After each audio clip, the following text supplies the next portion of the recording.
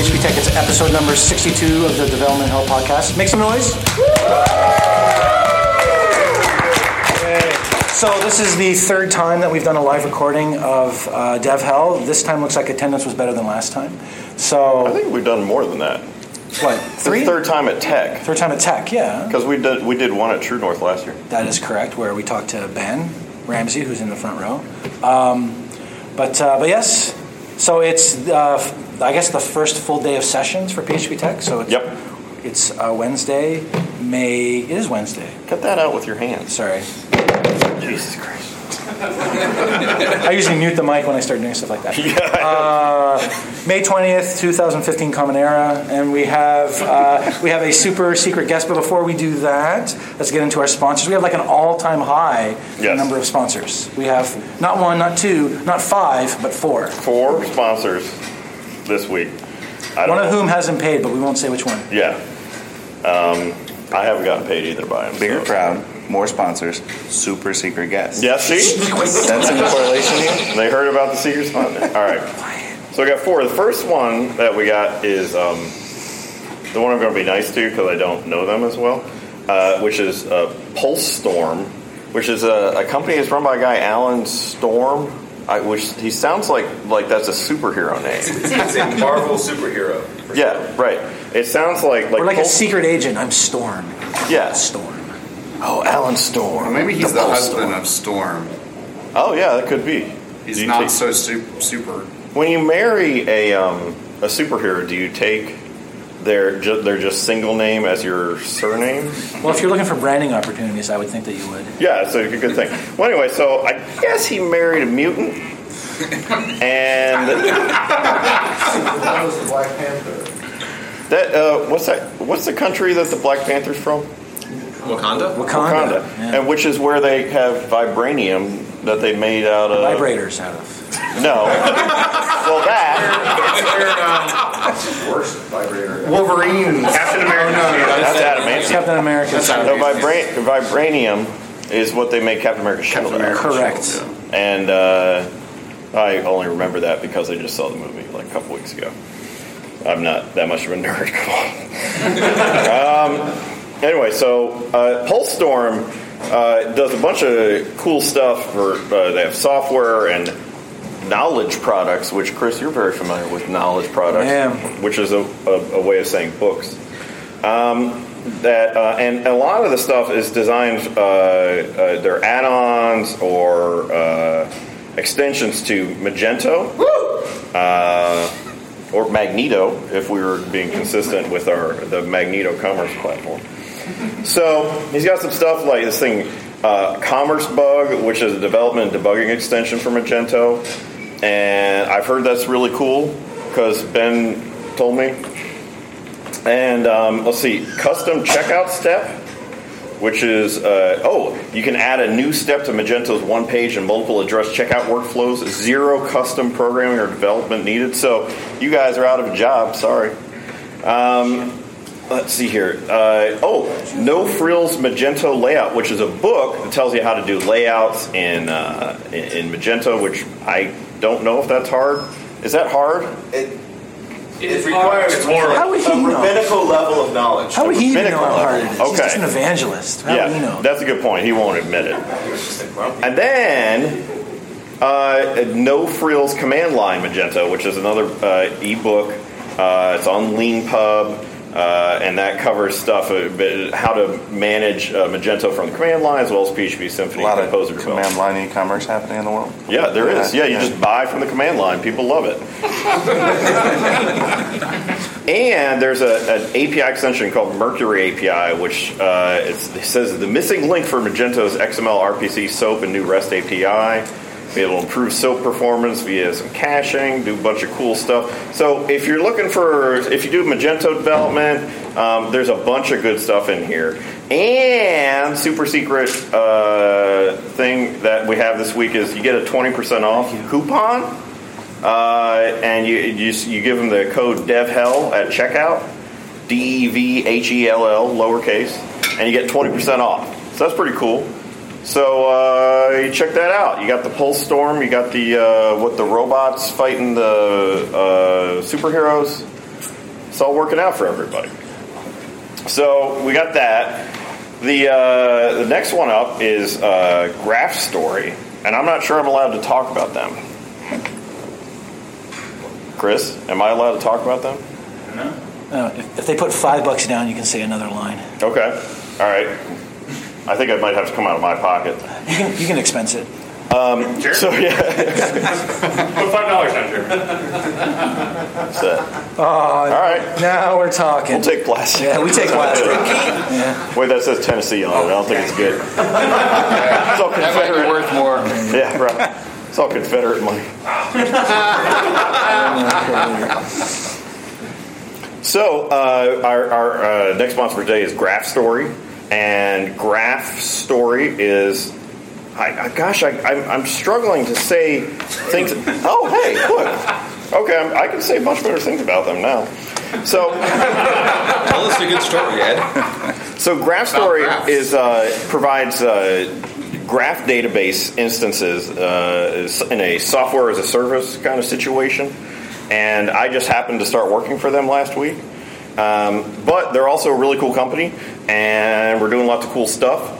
And it's going to be really neat. So if you want to try out graph databases, which are super cool, trust me, I'm really excited about them. And we showed some stuff. We have a booth here that you can go check out, and we'll be there tomorrow. And Jeremy Kendall and I will be able to show you some stuff. Hey, Jeremy's in the back. Say hi to everybody. Hi, Jeremy. The people listening can see him at the back. Yeah, exactly. Imagine a person there. And anyway, so that is what we're doing now. So you can come to the booth, you can check it out. We can show you some graph stuff, and we built some graph things based on the Packagist database of information. We built a graph out of that and did some analysis on that, and also did some stuff with Twitter information or surrounding PHP text, so we can show you some demos and visualizations that are all built on Neo4j, which is the graph database that we host there at Graph Story. So, and one of the things I'll tell you is we provide free instances. If you just sign up, you get a 512 meg instance for free. So it's pretty cool. You check it out. Again, it's graphstory.com. And I didn't say anything bad about them yet. Should I say some bad stuff? Well, are you through your probationary period yet? I don't know. I haven't got my first paycheck yet. Yeah, I would wait till that. Okay, so we're going to wait. And wait till it doesn't. It is a startup, so you got to make sure it doesn't bounce either. Yeah, that's very possible. It was one of those. It was written and it had like it's just a handwritten check, I'm told, and it has like balloons on it and Snoopy. Hey man, as long as the routing number is good, it's Yeah, exactly. So that's two down, two more. That's two down. We got two more, and then these are people I'm comfortable making fun of. One of them is Wonder Network. Just one network, but it's full of wonder. And they have a number of different products. They provide the live streaming, which we are not doing right now. So they're kind of no use to us. But they provide several different products that let you do things like generally get a feel for how the internet and specifically a lot of your website stuff is working around the world. So they have things like Wonder Proxy, and we had a debate about what Wonder Proxy is. Now, Wonder Proxy, I think last time we forgot what it was. So I'm going to remind you that... Me specifically? Yes, you specifically. That imagine you could go anywhere in the world. Audience, where would you like to go? Space. Canada. Peru? Okay, Canada. We got Canada, and we got a Peru over there. Tennessee. Europa. Okay, I like Europa. I like that. They do not have an instance yet in Europa, but they do have at least one in Canada, maybe two, and they do have one in Peru, I think. And what would you think if I told you that you could see what your website looked like in Peru right now? Be nice. Yeah, right. I gotta tell you, it's the same. There's no difference. You forgot to internationalize. So, but that's one of the things they do is they have 169 locations in 72 countries on 6 continents. I don't know why they don't have the 7th continent. There's a lot of people in Antarctica. I know Reinheimer has to get on that. Yeah, come on. We've all seen the thing. We know they have racks to put this. Yeah, they've got plenty of racks and space to put stuff down there, and it's melting, so it's not. For those who don't know, if you went and saw Gemma's talk on testing spaghetti, Gemma works for Wonder Network. Yes, Gemma Ansible. Yes, Gemma Ansible. Yeah. She works there, and she is awesome. And so that's one of the cool things they do, and they have a bunch of other products that are cool. Wonder VPN, that's the VPN service they have. Thanks for interrupting. Everyone's podcast. Where's It Up, which is a cool thing to check out where your site is and how it's available around the world. And hopefully it's not running on the same Amazon region when your site goes down. Yeah, bad move. The natural load testing app. They got your global ping statistics. I don't even know what that means. I think that's just a guy typing ping into a command line, like when you say, "Yeah, hey, how's it going?" Magic just happened. Oh. Hey, look, I had Maker's Mark. It's the Liquor Fairy. We spoke of Wonder Network, and alcohol appeared. Yes. So everyone's happy about that. What are you? You guys good?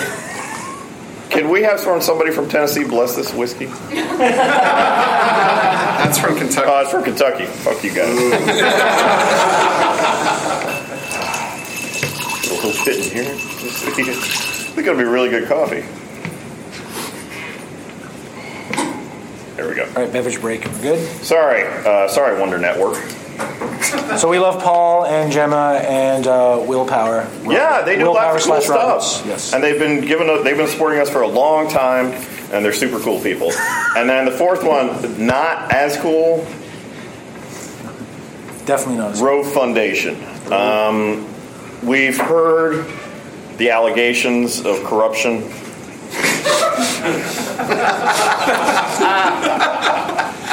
The skimming of money, the embezzlement. It's all Gary. Not Gary. No, It's all not Gary. It's all Gary. Skimming off the top. The converting of Amero dollars into pounds. And Gary's automated arbitrage system is actually quite impressive. the cruel treatment of dogs, forcing them to program. For shame. Now, it's my understanding, Chris, maybe you can comment, if there have been rumors that you actually just supervise a team of trained dogs to work on your projects. I can neither confirm nor deny that statement. All right, fair enough. Well, that's pretty much where we're at right now.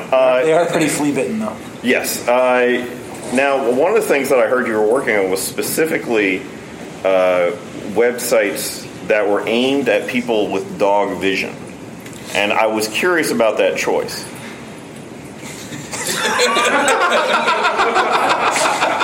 Hold on. It's true, but I'm under NDA. Sorry.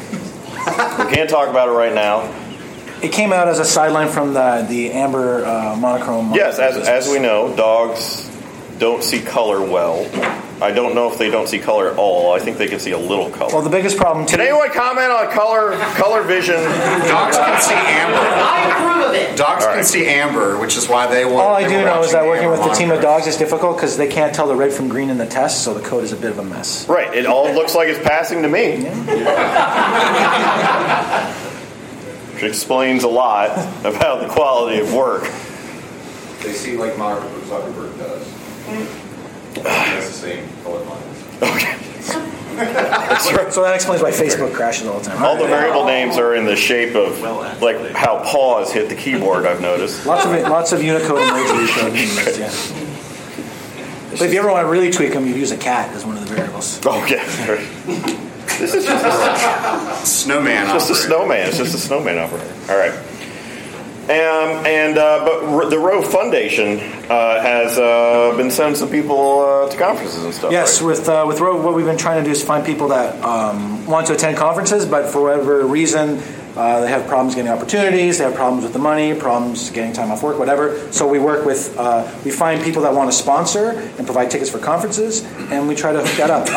For all the fun stuff that we poke at Gary, this is all Gary Hawkins' initiative, and at Rove, we're actually quite proud that he's working his butt off over in the UK to try to get as many people at conferences as possible. Right. Yeah. Not in the UK though. Yeah. For now, it's not in the UK, but Right. So he's kind of a Benedict Arnold of England. Well, he's Welsh. Oh, well, shit. Explains everything. That's. Like I told him, he he said has- his name is Gary, but I said you got vowels in there that can't possibly. Yeah, I was going be to Gary. say he's got vowels in this. This is Gareth, like Gryth. Yeah. All right. Fucking- Well, whatever that guy. So Rove does a lot of cool stuff, consulting.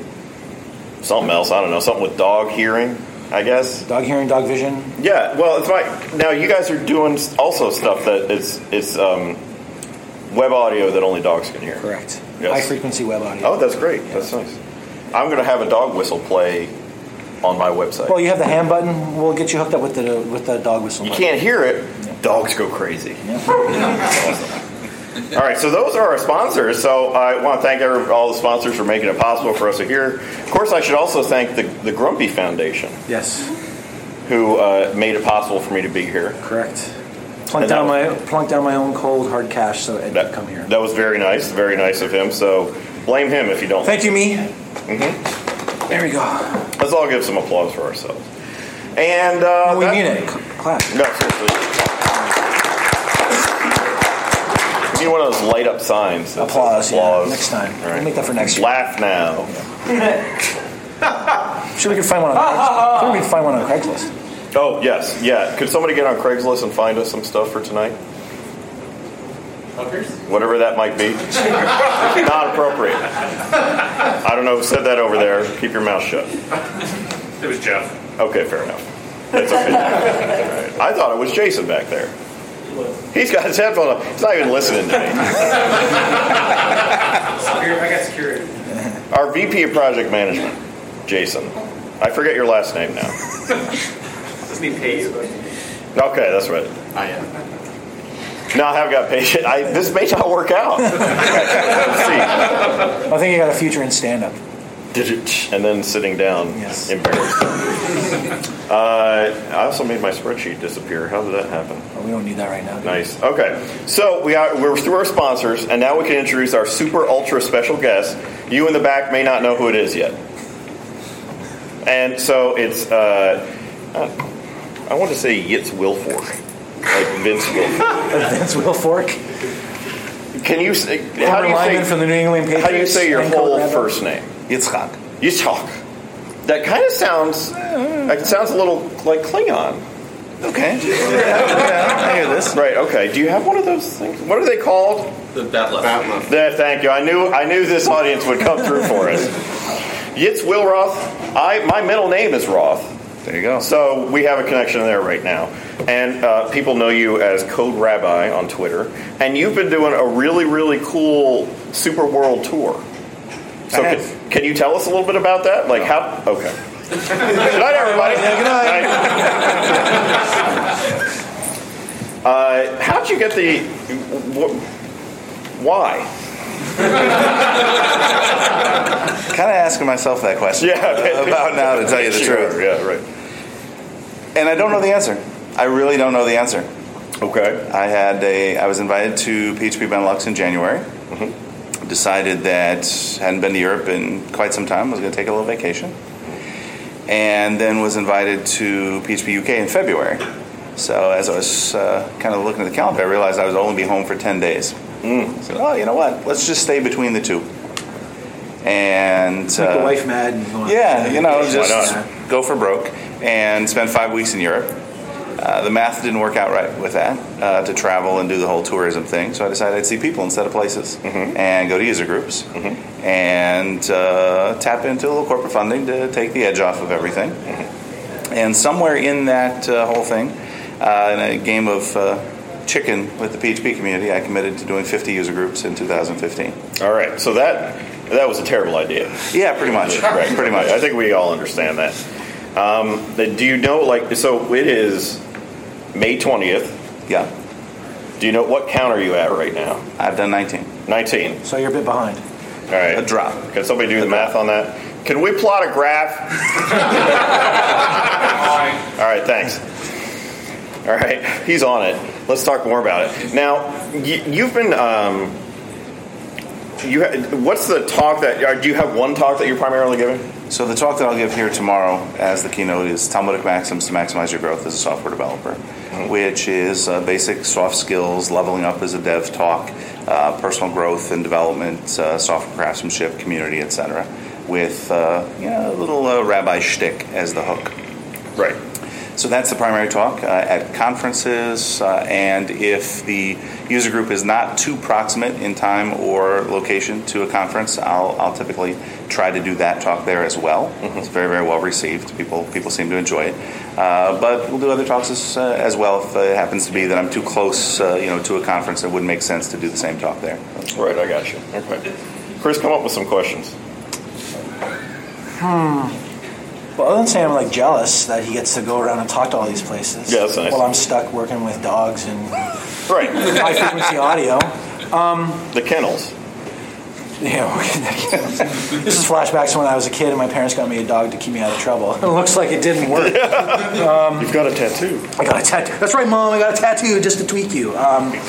In the end, I don't think my mom actually listens to the podcast, but if she does, I still love you, Mom. She doesn't. We talked and she doesn't. Yeah. Okay.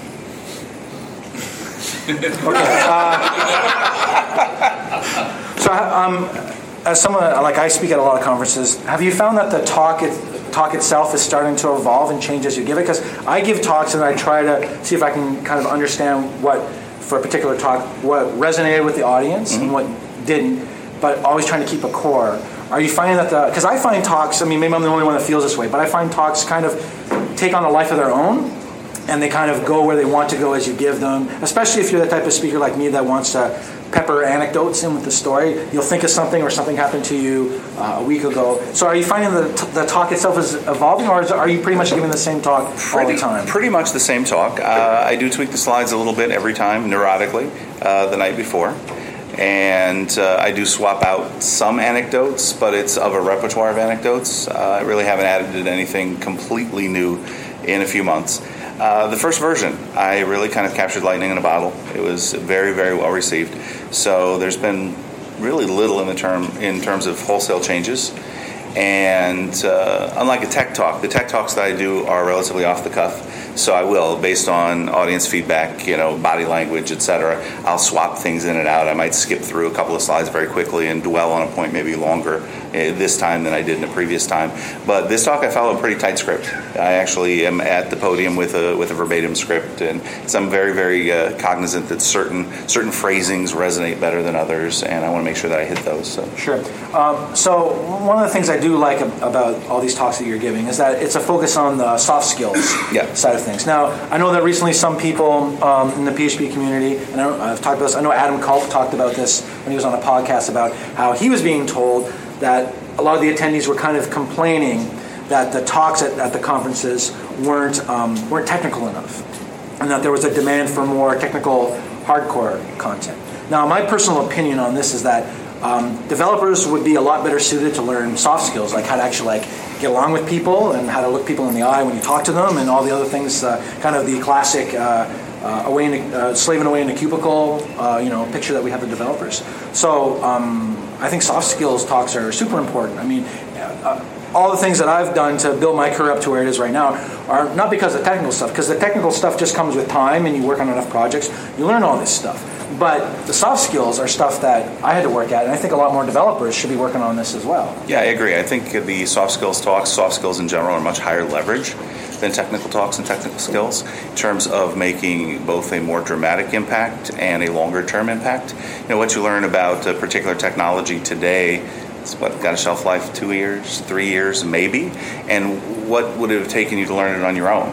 It bought you a month's time. You got to it more quickly by seeing it at a conference than you otherwise would have by a month or so. Whereas with the soft skills, you're learning from your peers and from their experiences, leveraging their learning from within their careers, and it's something that'll suit your entire business life. Yeah. Now, from your experiences on getting feedback from people about the various soft skills topics that you covered, if you were to if someone was to come up to you and say, of all these kind of soft skills that you've talked about, if I had to pick one and kind of learn that soft skill, what one do you think that most developers seem deficient at, that if they learned it, would really benefit themselves? So it's not a particular skill per se, so much as it is an attitude. And I try to emphasize in my talk that you don't really get extra credit for doing things the hard way, and that there are resources in the community, mentors, your peers, and that leveraging those is really, really key. That there are shortcuts available, and those exist in your community and in connecting with others. And not to fall into that trap. As developers, I think a lot of times we fall into the trap of we want to learn it up on our own, and we want to figure this out. We can just hack through this. And at the end of the day, it's your passion. It's not your passion, but it's the way we feed our families. And I don't think there's any real bonus for slowing your career arc so that you could do it all on your own. And so connecting with the community and leveraging the peer resources that are available, I think, is key. And that's what I try to emphasize. It's interesting. A lot of times with soft skill stuff, I think you'll find that there's some folks who really dig it. There's some folks that you're not really sure about. Did you get a lot of people coming up and talking to you about stuff that, like, extended after the fact? About like where their careers go and things like that? I get a tremendous amount of, at the time, at the conferences, I get a tremendous amount of follow-up questions. Personally, it's typically a keynote, and even when it's not, it's a keynote-esque type talk. Right. So people are, don't really react to it with public questions. But in the hallway, people approach me, and I get a lot of email questions, as well, Twitter back channel, etc. It's really generated I was shocked, a tremendously positive response from the community. Yeah. I think that's interesting, and it's interesting that there's, you wonder about. I know we talked a little bit about like maybe a little bit of pushback on what we call soft talks, and I never liked that term. I mean, first off, because it implies that they're not as valuable. Yeah, kind of. Your ability to figure out the latest JavaScript framework is more important than your ability to not be an asshole towards your coworker. Yeah, and I guess at the end of the day, what I've always felt like is actually that stuff is more important. I mean, so I do a talk that I've done a couple times called How to Be a Great Developer, and it is not a technical talk at all. All it talks about is what is sort of how you interact with people, how you learn, and those kind of processes. But what I've always found is that the folks who I've enjoyed working with the most, and I think the people who were the best at their jobs, weren't necessarily ones who you were sort of like mentats in terms of like just having an extreme skill in terms of programming or extreme knowledge or things like that, where it's sort of these outliers. But what they were people who had really, really good skills in terms of communication, in terms of ability to empathize with other folks, and to be able to take that and turn that into building something. I don't know. I've just always found that that's the stuff that I think works out best, and those are the things that real developers who are really effective and really good. Those are the kinds of things that they have. Those are the traits that they have. Well, it's like that old saying, for most people, they spend more time with their coworkers than with their families, for most people. I think that's so. True. Yeah. The ability to get along and get the most out of your coworkers, it'll save you tons of grief. Like the idea of what Yitz was saying, that many people feel like they have to do everything themselves. I mean, that can be a very isolating feeling for someone where they feel like no one else around them can help them. They have to do everything themselves. So the stress of doing that, plus the stress when they finally have to, in many cases, reintegrate the work that they've been doing with what everyone else has been doing, that can cause lots of stress and friction. So again, I mean, soft versus hard is probably the wrong label. It's more like technical versus personal skills. So yeah, and well, something I just thought of was that then I lost it. Yeah. Well. All right. So we've been yammering on a little bit. I know that we talked about we actually want to take some questions. Yeah, I want to think of this thing though. It was a really good point. It'll come to you when someone else is asking a more important question. Oh, hang on a minute.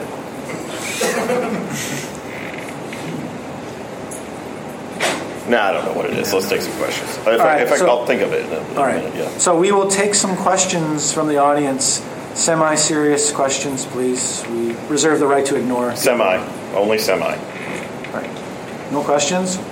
All right. Who's got a question? Go for it. Right at the back there. Do you think there's a point at which you have to choose between one or another, there's only so many hours in the day. You kind of have to figure out where you're going to spend your time that has the most value. I mean, you can think of time as currency. You've got a fixed amount, you've got a budget, and you can spend developing technical skills is a rabbit hole. You can spend all kinds of time on that. Is there a point at which one becomes diminishing returns on the other? Well, I'll start off with a thought on this. So one of the talks I'm wanting to do, that I'm starting to formulate one, is one on time management, right? You're absolutely right. Like the question was, do you feel like there at some point there's you only have so much time, and that investment in skills, either technical or the soft ones, that there's personal ones, not soft ones, personal ones, that there's some diminishing returns. So what happens is that really you're having to choose what you want to spend your time doing. Everybody has the same amount of time available to them. I just learned to do a whole bunch of things on the personal side to I live off of my calendar. I set aside time to do all sorts of things, even in my home life, scheduling time hanging out with my wife, stuff I have to do with the kids, chores, all that stuff. I put it all in the calendar so I can kind of see already, here's all the things that I've committed myself to. And then I have flex slots and stuff, and I just kind of decide. So you have to kind of decide what's important to you personally. You can't do it all. But my feelings are that I've gotten way more out of my career by concentrating on the people skills than the technical ones. After a certain period of time in your career, there is really very little that is new that when you come across it, you will not understand and figure out how to use. So when you talk about something like if you lump PHP in the family of Perl type of scripting languages, right? Perl, Ruby, Python, JavaScript to a certain extent, they're all kind of similar. So you've gone past the syntax, so you don't really have to learn any new syntax. You have to learn a few syntactic things. You may learn some idiomatic ways to do things, but those languages are all the same. Solving problems, they're all very similar. So no, you really don't have to schedule any more time in figuring those things out. You should be able to pick those things up pretty quickly. So instead, it's now that I kind of have dynamic language programming somewhat down pat and understand things, that I can then concentrate on the other things. So it's. Would you consider that part of the process? Learning soft skills as part of the process. The tutorial that you did was great. It's probably the best one that I've been to in all the times that I've been to.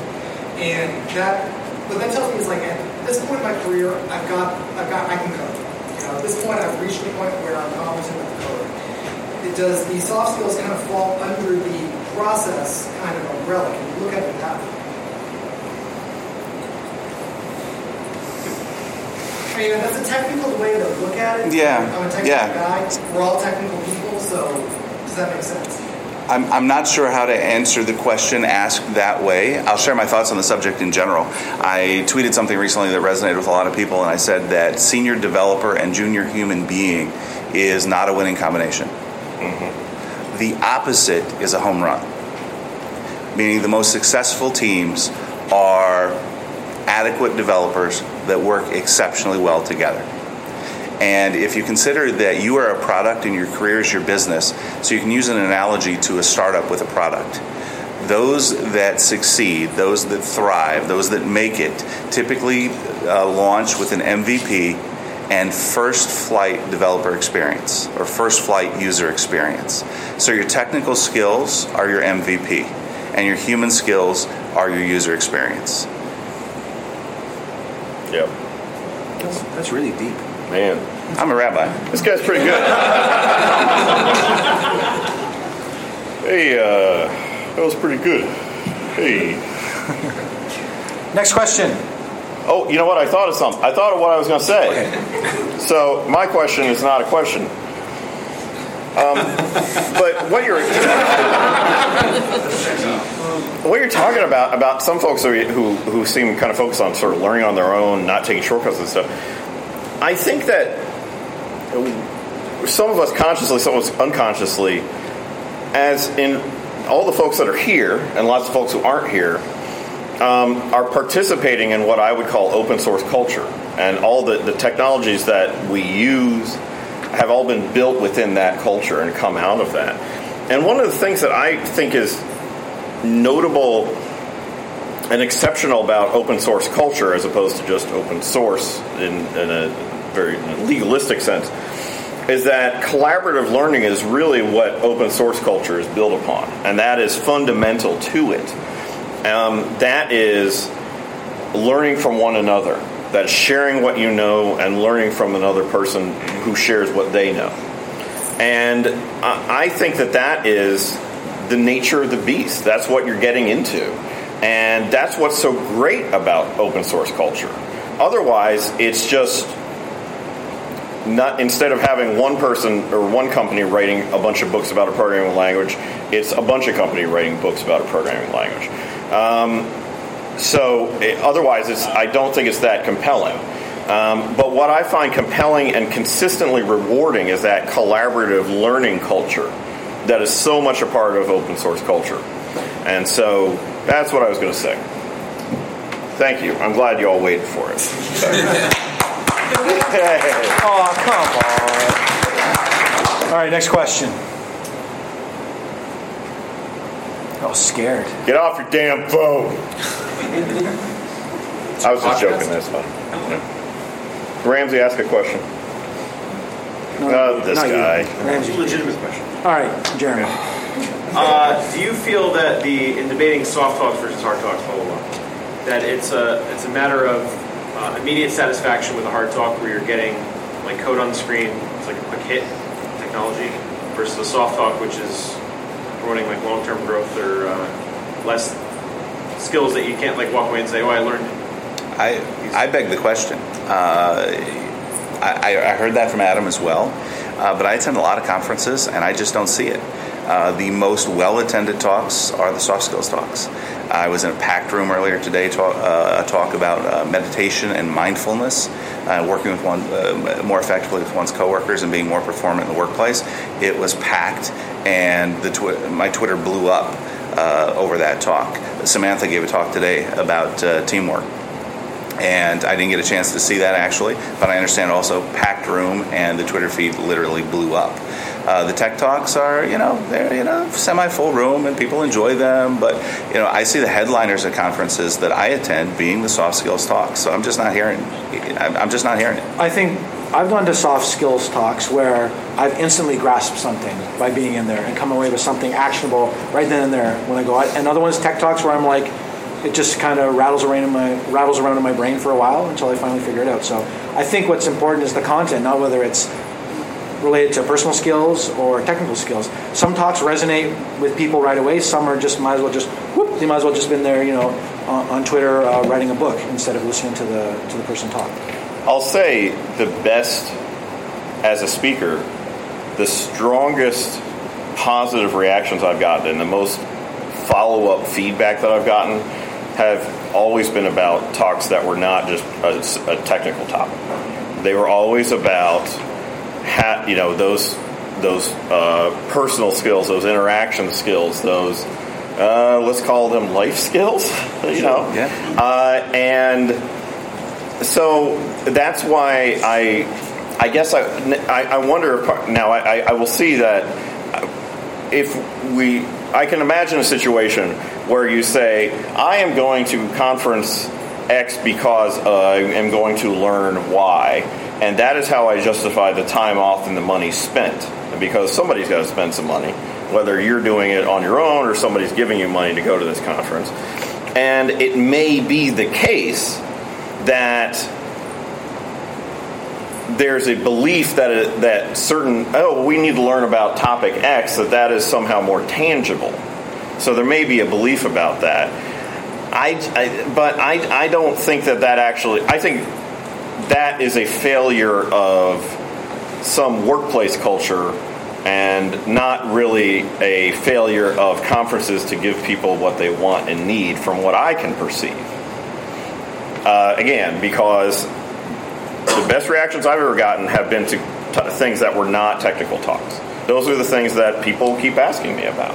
Yeah, I've not done this for a long time, but I give technical talks as well, and I've never gotten an email 3 months later about one of my technical talks saying, hey, I attended your technical talk 3 months ago, and it's made such a tremendous difference for me. I get emails like that every week on my soft skills talks. #humblebrag. Yeah, #humblebrag, yeah. Mr. Ramsey? I actually have a legitimate question now that I'm not Thank on the spot. We just had to give you 5 minutes to come up with something. Yeah. That's how long it usually takes me. You're busy working on the launch party for your website. Right. Yep. So actually, I was thinking while you were talking, I have been speaking for quite a long time, and I had never tried to dip my foot into the soft skills side. It was always technical, and then a few years ago, I had been reading some books. Just some things started clicking well for me, and my boss said, "Hey, you really probably should try to figure out how to teach people how you debug things." And I started thinking about that, and it wasn't really just about debugging. It was just about my approach to development was more of an intuitive kind of style. Mm-hmm. So I started working on a talk about that, and I find that. Is this a question or? This is a question. This is getting to a question. I think maybe no question. Sorry. No. So this is coming back to the whole you were talking about Adam Culp, talking about Sunshine PHP. We all hate Adam, right? That's right. And I love Adam. No, Adam's a great guy. He's good. I'm just he's probably running on his way here right now. Yeah. Yes. Adam, I love you, and I really want to go to Vegas. His runs take as long as my stories do to tell. So in Madison PHP, I gave this talk for the first time, but I'd given it as a keynote before. I'd been kind of he's really telling a story. Yeah, whatever. Fuck you. All right, next question. He said he's been talking for a long time. I didn't know he meant tonight. Yeah, right now is what it was. Yeah. Come on, Ben. Do you find that the audiences where you speak and give these soft talks vary on how receptive they are to them? At Madison PHP, people were so receptive to the talk that I gave. And then I gave the same exact talk at Sunshine PHP, and it fell flat, horribly. Yeah. That's because Madison PHP is awesome. Well, I want to hear what you have to say, yes, but I definitely think that's the case. I've spoken for a few years at Open Source Bridge in Portland, another one of those damn hippie cities, and they are. I can tell the difference in the audience. I'm going to go get a drink while you're talking. Okay, so everybody, Chris is leaving because he needs more alcohol. I'll be back.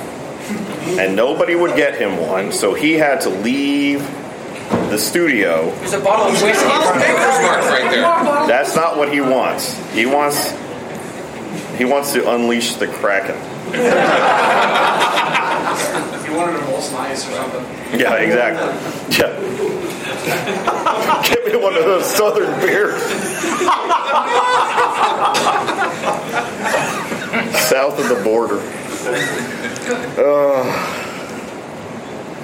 So they give him a Corona, and he's like, "What's this?" Anyway, the point is, I definitely see a difference in audiences. And sometimes it's sort of predictable in the sense that there are some communities that are a little more in touch with that stuff. Like the social groups I can tell they feel a little more in touch with that. That's been my experience. And then there's some where it's kind of like I did a talk at the Dev Workshop Conference that was in Indianapolis. And, not a lot of people came out for it. A couple people did come up to me. They seem to appreciate it a lot. But I definitely get better attendance, and I sort of get more feedback from certain places, certain audiences. But I still think it's worth it to do that. It's tough because maybe it didn't fall flat. Maybe it meant a lot to those folks. And maybe it did make an impact, but the tendency is what's sort of valued a little bit more in that social structure, in that, let's say, subculture, as it may be, that is it isn't as obviously valued necessarily. Maybe there's more of that, it seems less tangible, so how do I justify that? But I think that it does. I do see differences. But I still think it's valuable, and I think it's valuable to reach out to places that aren't getting that stuff as much. I mean, I've spoken at Open Source Bridge a lot. They probably, some of the stuff, maybe they need it a little bit less than some other folks that I might work at, or I might talk at. So I'm real interested to hear what you have to say about that. I don't know that I've yet attended a breadth enough of conferences to really see much difference. Primarily PHP conferences, few polyglot conferences, just now starting to get some traction outside the PHP community. I'm looking forward to going to Open Source Bridge this year, as a matter of fact. Oh, awesome. So it's been pretty much the same. It's been relatively well received across the board. Attendance ebbs and flows, and I think that does have to do with the flavor of the conference and what the expectation is of the body of attendees. Conference purchasing, ticket purchasing, it's a self-selecting group of people. So if the conference is a little bit more technically oriented, you mentioned Sunshine, for instance, and if that's Adam's approach, is he highlights the more highly technical talks, so his attendees are going to have an expectation of more highly technical talks, and they're going to appreciate those more. So the attendance at a soft skills talk is going to be down. But I think Ed's right. The people who are there appreciate it just as much as the people who are in a crowded room at a conference that's maybe more oriented to that. It's just as fulfilling for them because, again, it's self-selecting. They're a self-selecting subset of this community. Yeah. No. I think that conferences can have a fair bit of impact in terms of who kind of shows up, too, based on what they choose to highlight, too. Yeah. If they've chosen a talk like yours as a keynote, people show up kind of because it's a keynote and because the conference organizers have indicated it's important. Yeah. It's special. And if it's sort of another on a list of stuff, it's not, it's sort of, they have influence. Chris, I mean, you know this, that you can have a fair bit of influence who comes to certain kinds of things based on how you choose to highlight stuff, it's right? Totally, that stuff is all under the control of the organizers. The organizers are setting the tone by the type of talks they're accepting, and by the people that they're accepting, by the venue, by how many tracks you choose to go with, by what length of talks you want to have. So much of that kind of feel for a conference it's out of the hands of the speakers themselves. They're being invited to come, and it's this idea that the organizers are trying to curate the type of experience that they want people to have. I mean, I find from all the conferences that I've been to me it's usually pretty obvious when a talk doesn't seem to fit the theme. And I think conferences have themes. Sometimes it's not. Sometimes it's deliberate. Something that happens in the PHP community. That's a more recent thing. Are conferences about specific sets of technology? So like Symfony conferences, Laravel conferences, Magento, stuff like that. That's kind of a relatively new thing, right? So though they're just the name of it, they're saying that we want to be focused on a particular set of technologies. So it's very easy to look at a talk and say that one kind of sticks out like a sore thumb. Right. So as a conference organizer, it's all up to you to set the tone and say, this is the feel that I want. These are the type of speakers that I want, and then these are the type of attendees that I want. Because I'm always constantly thinking about the people who have come to the conference in the past, the type of people I would like to come, and then try to figure out, is this mix of talks and speakers going to accomplish those types of goals? I mean, sure, we have a bunch of checklists.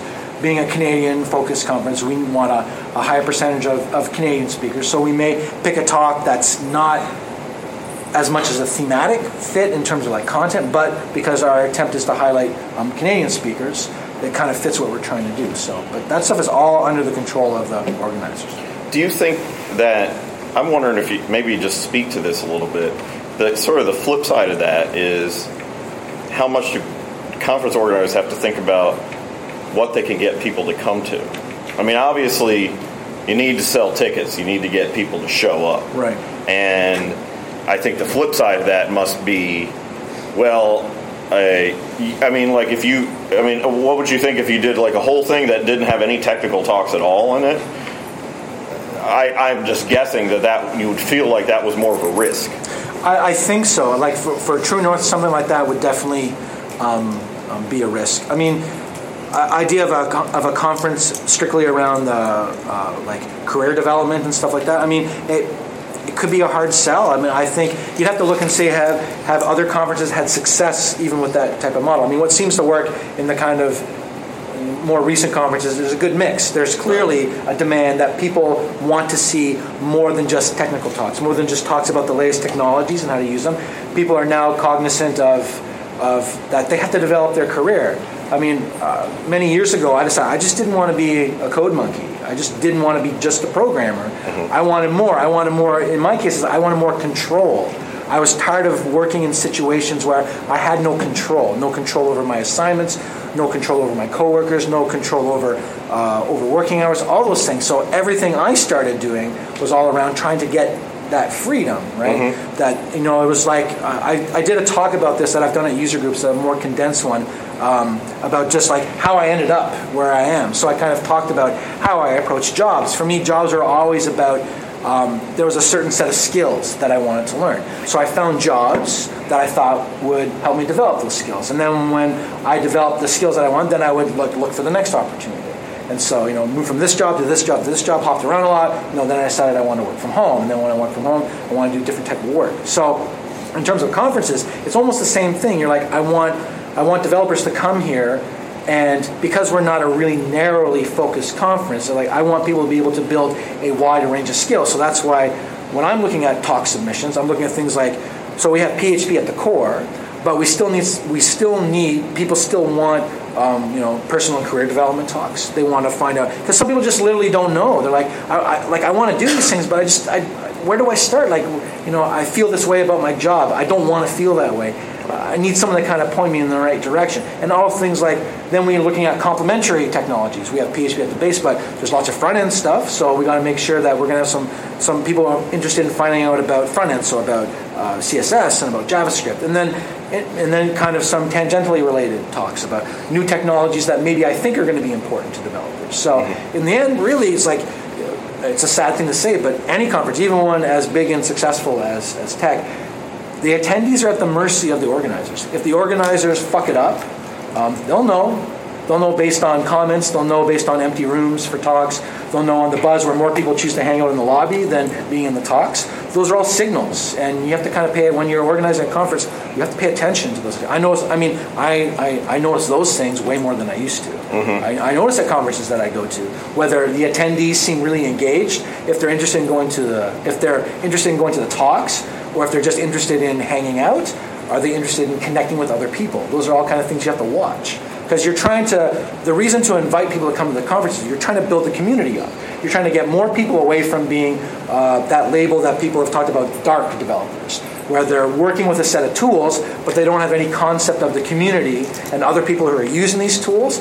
So I use conferences as a way to try to get these people to be less in the dark and find out there are lots of other people, way more than they think, who are using the same tools as them, but have different experiences, and getting to talk to these people, I think, is like super important.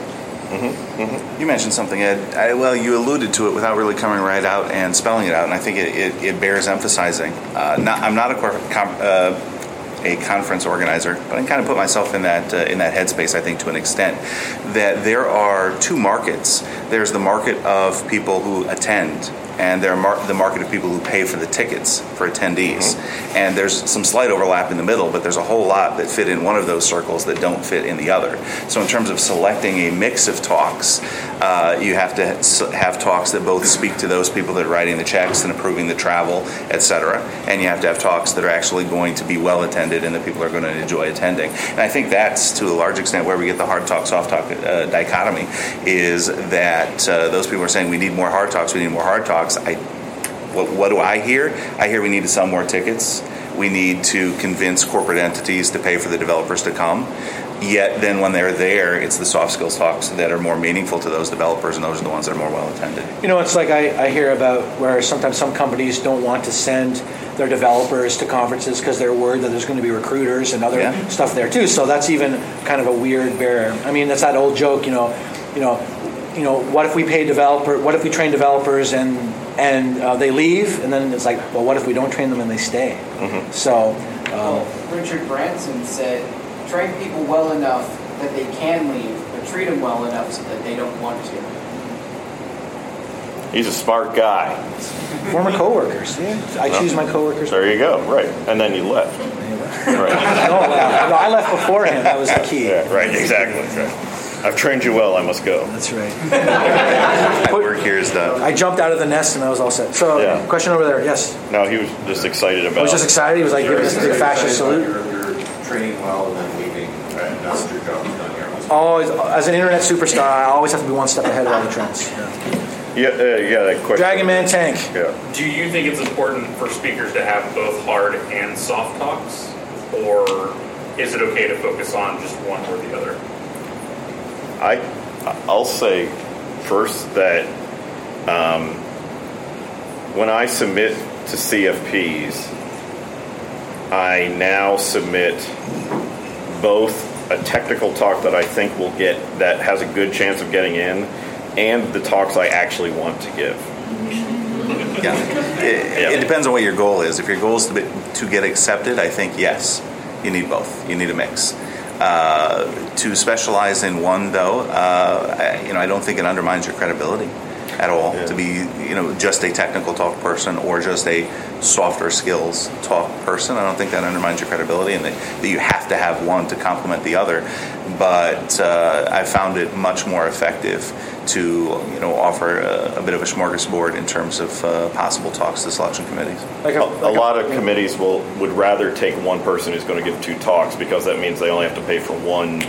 If they're paying for travel and hotel. Oh no, I submit like 12 talks. That's not a problem. Right? Yeah, exactly. I kind of agree with what Ed was and Yitz sort of said, where you have to decide is the goal just to get accepted, or is the goal to give a talk that you really believe in and think that you can really deliver well? I mean, I give multiple talks, or I submit multiple talks because I understand how this works. Multiple talks means multiple chances of your talk being accepted, and again, as Ed alluded to, when you have travel expenses to worry about, organizers would love it when someone can give 2 talks, but I would be more I only want to submit talks that I think I can do a really good job of delivering, and whether they're technical talks or personal development talks is not really the thing that I personally worry about. So I just worry about, when I come with a talk idea, do I feel I can deliver it and do it really, really well? Because if I start delivering a whole bunch of really crappy talks, then I'm not going to get invited back to speak anymore. And then that causes a whole other cascade to my career, where it's sometimes, I mean, in reality, you only have a limited run in you to speak at conferences. I mean, the idea of a technical programming conference, it's not a new thing, but my career is 17, almost 18 years long now, and I've been going to conferences for about the second half of that career, and I'm starting to feel like there might be a point, unless I work really hard at it, that my speaking career will have a shelf life, and at some point I will no longer be able to summon the necessary grumpiness and skill to give interesting talks. Because I do want to interest and entertain people. That's why I do the podcast. That's why I try to work humor into my talks. But there might come a time when I feel like there's no point in me submitting anymore, because I can't deliver the type of high-quality talk that I want to. So I would just you can spray a zillion talks hoping to get selected, or you can put a lot of thought into a good abstract, a good topic, and do everything you can to convince the organizers that I can deliver on this promise of a good talk. That's what I worry about. So for me, the goals are somewhat inseparable. Getting accepted and getting my message across and getting it out there to an audience. I have to have an audience, and to have that audience, I have to get accepted. And the economic realities are that no matter how good your primary talk is, usually they're going to want you to give a second talk as well. If they're paying for travel, especially if they're paying for international travel, you're going to speak twice. And so I typically will submit my primary talk and a series of secondary talks that I'm perhaps not passionate about, but can speak competently on, so that I get an audience for the primary talk. It's kind of a necessary evil. Yeah, there's certainly a standard of quality that you can't dip below, but I give some technical talks where I know people appreciate the information and I'm capable of giving the information. I don't get excited prior to the talk like I do with my primary soft skills talks. I definitely, the way I think of it is I'm Trojan horsing it big time. That sounds kind of weird. Yeah, accurate. Yeah, I mean, so it's not like I don't want to talk about this stuff. I'm capable of giving a good talk on it. But really what I'm trying to do is X. But sometimes and I've had conference organizers tell me they think that I should submit a technical talk as well, because it's more likely that I'll be able to get in. And you delete those responses, right? Yep, absolutely. Snap delete. All right. Flags joke. I have one question about there's this sentiment of if you submit a technical talk and then a soft talk, and you consider your technical talk to be the better of the two and more likely to get selected. And then there was also some comments earlier about how, as a business owner, I might be more inclined to send my developers to the conference if there's a technical talk, because I believe that they'll learn more from that. Are there things that we as conference organizers or attendees can do in order to help highlight the value of the talks that we're all sitting here saying, the reason you go to a conference is to listen to these not necessarily super technical talks, but everybody on the outside is looking in and saying, what technical talks are they going to do?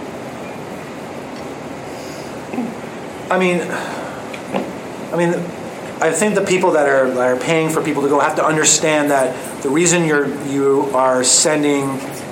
paying to send people to a conference is because you want them to grow as a developer. You want them to get better and learn skills that will provide value to the business. It's kind of like you cut a check for $1,000 and pay for the hotel and all that other stuff. You're hoping that they're going to go and learn something that's valuable.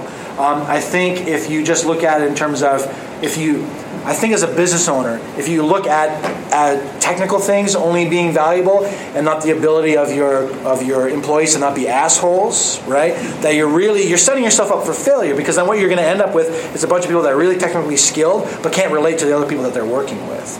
And so in the end, like Git said, the best teams seem to be competent to above average groups of developers who are really, really good at working together because they've learned how to act like human beings instead of just assuming that I'm a rock star and I was brought in to save this thing and we're going to make this all work and I don't care what you have to say because I'm supremely confident in my own skills. These things are about career development. And people have to understand that there's way more to getting a job done than just your ability to hack away at code. Because if you look at all the skills that you would say a developer in 2015 needs to know, so many of them are more than just technical skills. You have to know a server-side language. You have to know a client-side language. You have to learn version control. And I swear to God, I'm going to snap and kill someone over Git one of these days. So you have to understand version control. You have to understand deployment strategies. But more importantly, you have to understand how to work with more than one person. I think development these days is so complicated now that the lone developer building something awesome that everyone can use, those days are gone. There are too many. Nobody can be a savant and know how to do everything. So you are going to literally have to rely on other people to get things done. Even if you're just a sole developer working on something, you are going to have to indirectly bring in the expertise of others. And to do that, you have to actually know the soft skills. You have to know, whenever there's a problem, you have to know how to talk to the person that can help you fix that problem. And if you just, as an employer, if you're just saying, I just want my devs to learn, about the latest version of PHP, well, I would say you should start thinking about how you're going to wind this thing down, because it's going to crash because you're more focused on the technical skills and not how the company can survive. Because when things get rough, when there's stress, people don't rise to the occasion. They shrink down to whatever their muscle memory and skills are. So if all you have is a bunch of assholes working for you that are good at coding, well, things are going to go to shit in a hurry because they won't know how to relate to each other and help each other when something has gone horribly wrong. That's kind of how I look at it. I've learned that from all my frustration of playing that stupid card game Magic. When stress is on, you revert to muscle memory essentially for whatever skills that you need to use. This nonsensical narrative that's portrayed by sports of people rising to the occasion. No, it's just bullshit. They're reverting to their most basic automatic skills that they have. And if the people, when things get rough, don't know how to be nice to each other and help each other, you're screwed. There's no way around it. No one's going to save you. In terms of changing attitudes on the part of those who are paying for the ticket, I don't think the motivation is going to come from conference organizers toward the corporate entities. It's going to come from the teams within saying, hey, this is the type of training that we really need. So when you as developers go to pitch your boss to go to the next conference, you got a decision to make, short-term, long-term. short term telling them you're going to learn about graph databases and you're going to learn about version control and these things that are immediately necessary. That might get you to the conference this year, but it didn't do anything in terms of changing those attitudes about what's most important. He emphasized the soft skills talk. There's a talk on teamwork here. There's a talk on communication. There's a talk on developing better user stories, things that are a little bit closer to the user and at the barriers between silos. Those are it's going to be a longer term sell, but I think for the industry, it's better.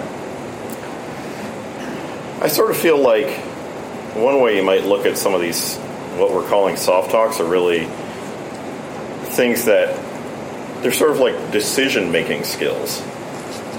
And technical talks tend to be things that tell you about a tool. They don't tell you necessarily when to use it in your given situation. They don't tell you how to learn it, right? They tell you run this git command. Not, here's how to learn what git command. Yeah, right. So that's certainly a skill, and that's how you learn things is certainly a thing there. I also think that one of the things that I've seen where people who had really good skills in certain areas where they almost always fell down and where things fell apart was always in that decision-making process, how they chose to utilize tools that they had. And that's why I feel like those kinds of skills are really more important. They inform everything that you do. So, but I can understand it's a little bit hard to, sometimes it feels less tangible, but that's because it's hard. It's a harder problem. It's a harder problem to say, to learn how to do X process using Y tool and go through those steps.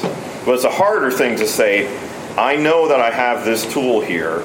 When do I use it and when do I not use it? When's it a good idea and when is it not? How do I interact with other folks on my team? That's a decision-making process and things like that. To me, it's a little bit like, and this is another pet interest of mine. Whoa. Hey, somebody's trying to steal the booze. How do you sell those? It's a gift to the podcast. What are you doing? Take it. Yeah.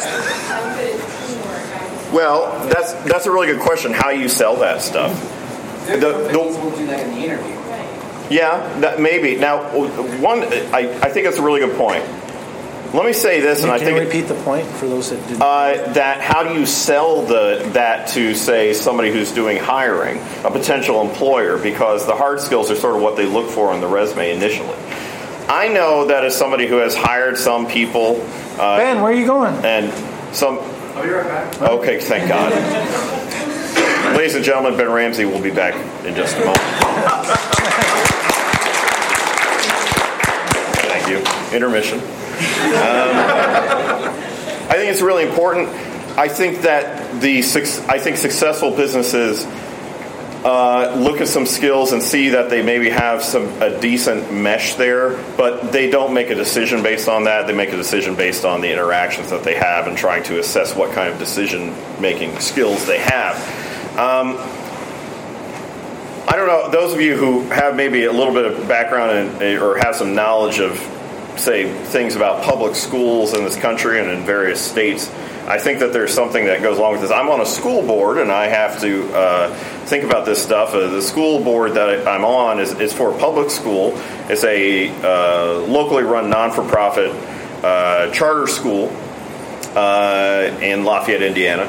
And we have an educational philosophy that is diametrically opposed to standardized testing. In fact, it does not work with standardized testing at all. It dramatically de-emphasizes that. We also live in a state where, in Indiana, a school is given a single letter grade that is announced to the public every year, and it is based on a single standardized test that is given once during the year. And that is what the state legislature for the past several years and the governors have decided that is how things like school funding, teacher salaries, and the like should be based on a single standardized test that is given for a couple weeks during the year. I think that simply assessing somebody based on a set of skills that they list on a piece of paper is a lot like judging the success or failure of an educational system based on a single standardized test. And it tells you something. And it doesn't mean that it's not valuable to some extent, but it is telling you, it is giving you a very small sliver of what it means to actually, what's actually going on. And so I think that there's a lot of similarity there. In true rabbinic fashion, I'll respond to a provocative question with a provocative question. If a potential employer is solely or primarily focused on your technical skills and is not terribly concerned about your teamwork skills, your communication skills, etc., is that a position you really want to be pursuing? Yeah, you have to get past HR to get to the guidance. Okay, so that's what you emphasize on your resume. But if the conversation doesn't evolve by the second interview, by the third interview, where you're meeting with the team, where they're asking you these questions about how you're going to fit and how you're going to communicate and what your experiences were in your past position, not sure that's going to be a long-term fit for you anyway. So if I can add something to that, I found, what worked for me might not necessarily work for others, but I found myself being willing to say, I want positions that I think are going to be a good fit, and I'm not willing to compromise. I can look at a position where everything looks perfect, but one thing that's important to me, I'm willing to say I'll reject that position because it's just not the right thing for me. My decision to work from home for almost 9 years now has definitely changed opportunities for me, and I've had to pass up a lot of things because it came to a point where I could not compromise on the idea that I need to be home, I need to be working from home, that I need to be around. The whole family life has now gotten centered around me being home. So my willingness to look at it and say, there's 10 things that I want, even if 9 out of the 10 are right, I'm going to reject it because I need 10 out of 10. Because again, life is short. I got a late start in the development game. I didn't get my first programming job until I was 27, which is pretty late as far as these things go. So 35? Right. Very extremely late. So you feel that sense of internet mortality, that you only have so much time before you may become irrelevant, or it'll be a lot harder to keep up. So I'm willing to just say I have super high standards about the things that I want to do, and I'm not willing to compromise. But I understand, situations are different from people. Sometimes you need that job. Your personal situation is such that you need to take that job, and you're going to have to suck it up even if things aren't perfect. I've been extremely thankful that I've been able to keep that super high standard about stuff that I want to do. I think we should probably do one more question, just so everybody knows. How about we have someone who didn't ask us a question? So not you. Broccoli boy. I guess it's maybe a comment more than a question, but you. No. Okay, question. I'll make it a question. Okay. Just lived up at the end, and it appeared to be a question. Well, we've been talking a lot about the difference between hard talks, if that's what we want, technical talks, and these soft talks. But I wonder if there's something in there that we should take away, that maybe we've got to bring a little bit more of the soft talk to the technical talks. Maybe the technical talks don't have to be as technical as they are. Bring some real life experience to them, soften them up a little bit, and maybe you can get some of that life experience and some of that same sort of wisdom, if you will, through a technical talk, as opposed to drawing such a hard line between the two. I think the best talks are a combination of the two. Technical material along with personal anecdotes and some ideas for personal development that go with it. There's a lot. Programming is a lot more than just understanding how something works, right? You have to learn how to learn, I guess, as the expression goes. The best talks for me were ones that kind of gave me a base and then gave me the ideas of what I needed to research next and what I needed to find out about next. And those are always the ones that I got the most out of. Talks where just beginning to end, it felt like where the speaker was portraying the idea that I've covered everything that I think is important about this talk, and so anything else is not kind of relevant. I've been in talks like that, where it felt like the person was positioning themselves as an expert, and you only had to concern yourself with the things that they were talking about. But I really think the best talks are a combination of the two. Yeah, the absolute best technical talks that I've seen are born from the person's experience. and not experience in just learning of the technology, but the decision making that they made. Our company faced X, Y, and Z challenges, and these were the variety of solutions that we had before us. We chose this one because of A, B, and C reasons, and here was the impact. And if I had to do it all over again, here's some things that I would consider. But not everybody has those experiences to share, and non-disclosure plays a large role. So those talks at that level are few and far between. So you end up with a lot of talks which are kind of a survey of technology X, or a low-level tutorial smushed up into 60 minutes that kind of rounds out the schedule. But yeah, I think the absolute best talks are sharing one's experiences and the decision-making, as Ed mentioned, even when they're focused on technology rather than people.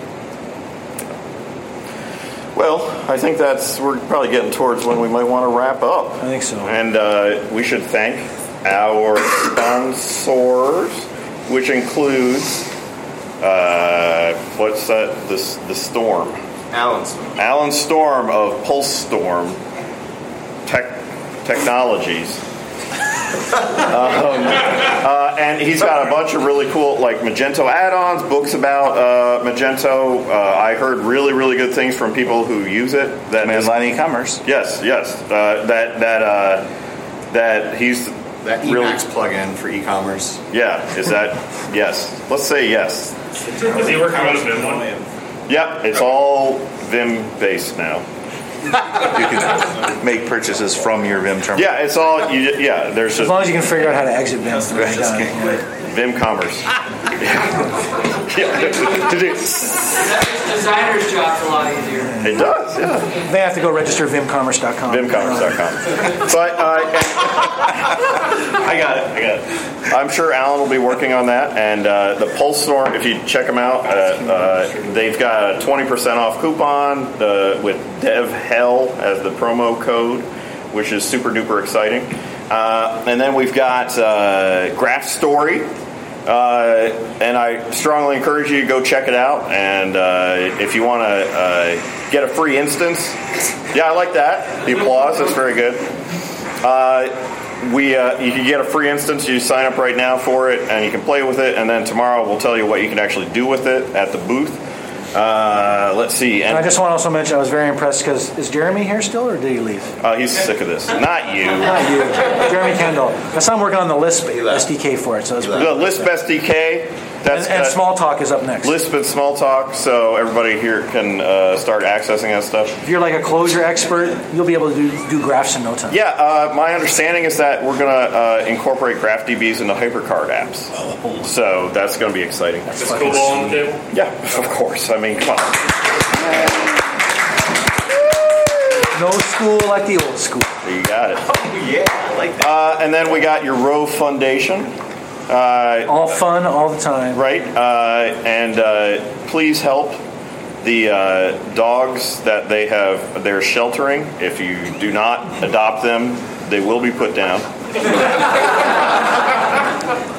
If the tests don't pass, you know what happens.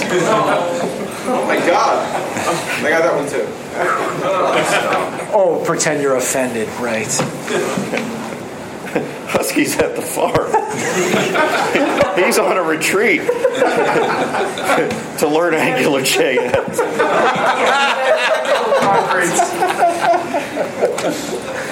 Oh man, Evan's gonna kill me. Yep.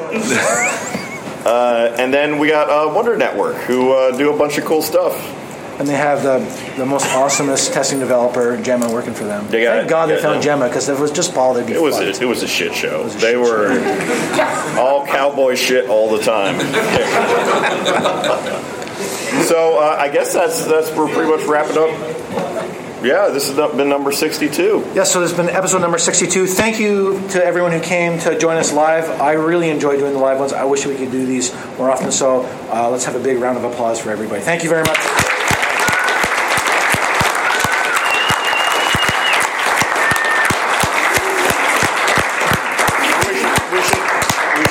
Thank our special guest. And yes, thank you very much, Yitz, Code Rabbi, for joining us. Thank you for coming. And so we're going to go back. back to the bar and have a little bit more to drink. But I want to also mention for those who are listening, you can find every single episode that we've done at devhell.info. Ed, my wife, has commented how she's always impressed by the headlines and accompanying images. I work hard at that. Yeah. You work harder than when you edit the podcast. That's much harder and fast. So every single episode you can find there. You can subscribe to our RSS. That's a little bit of Tourette's there going. RSS feed to be notified when there's new. Join our mailing list because we do giveaways to people. I bet people don't know this. They got to get on the mailing list. Yeah, you got to sign for the mailing list. Sign for the mailing list. If you subscribe to us in iTunes, please rate the podcast. We always want to find out if we're doing a good job, and even if we're not, well, we're just going to keep doing it whatever way that we want. So you can find the Fuck off. We find on the podcast. You can find us on Twitter on dev_hell. You can find me on Twitter at Grumpy Programmer without the U. You can find Ed as Funkatron with the U. So thanks for everyone for joining, and have a good night. Good night, Internet.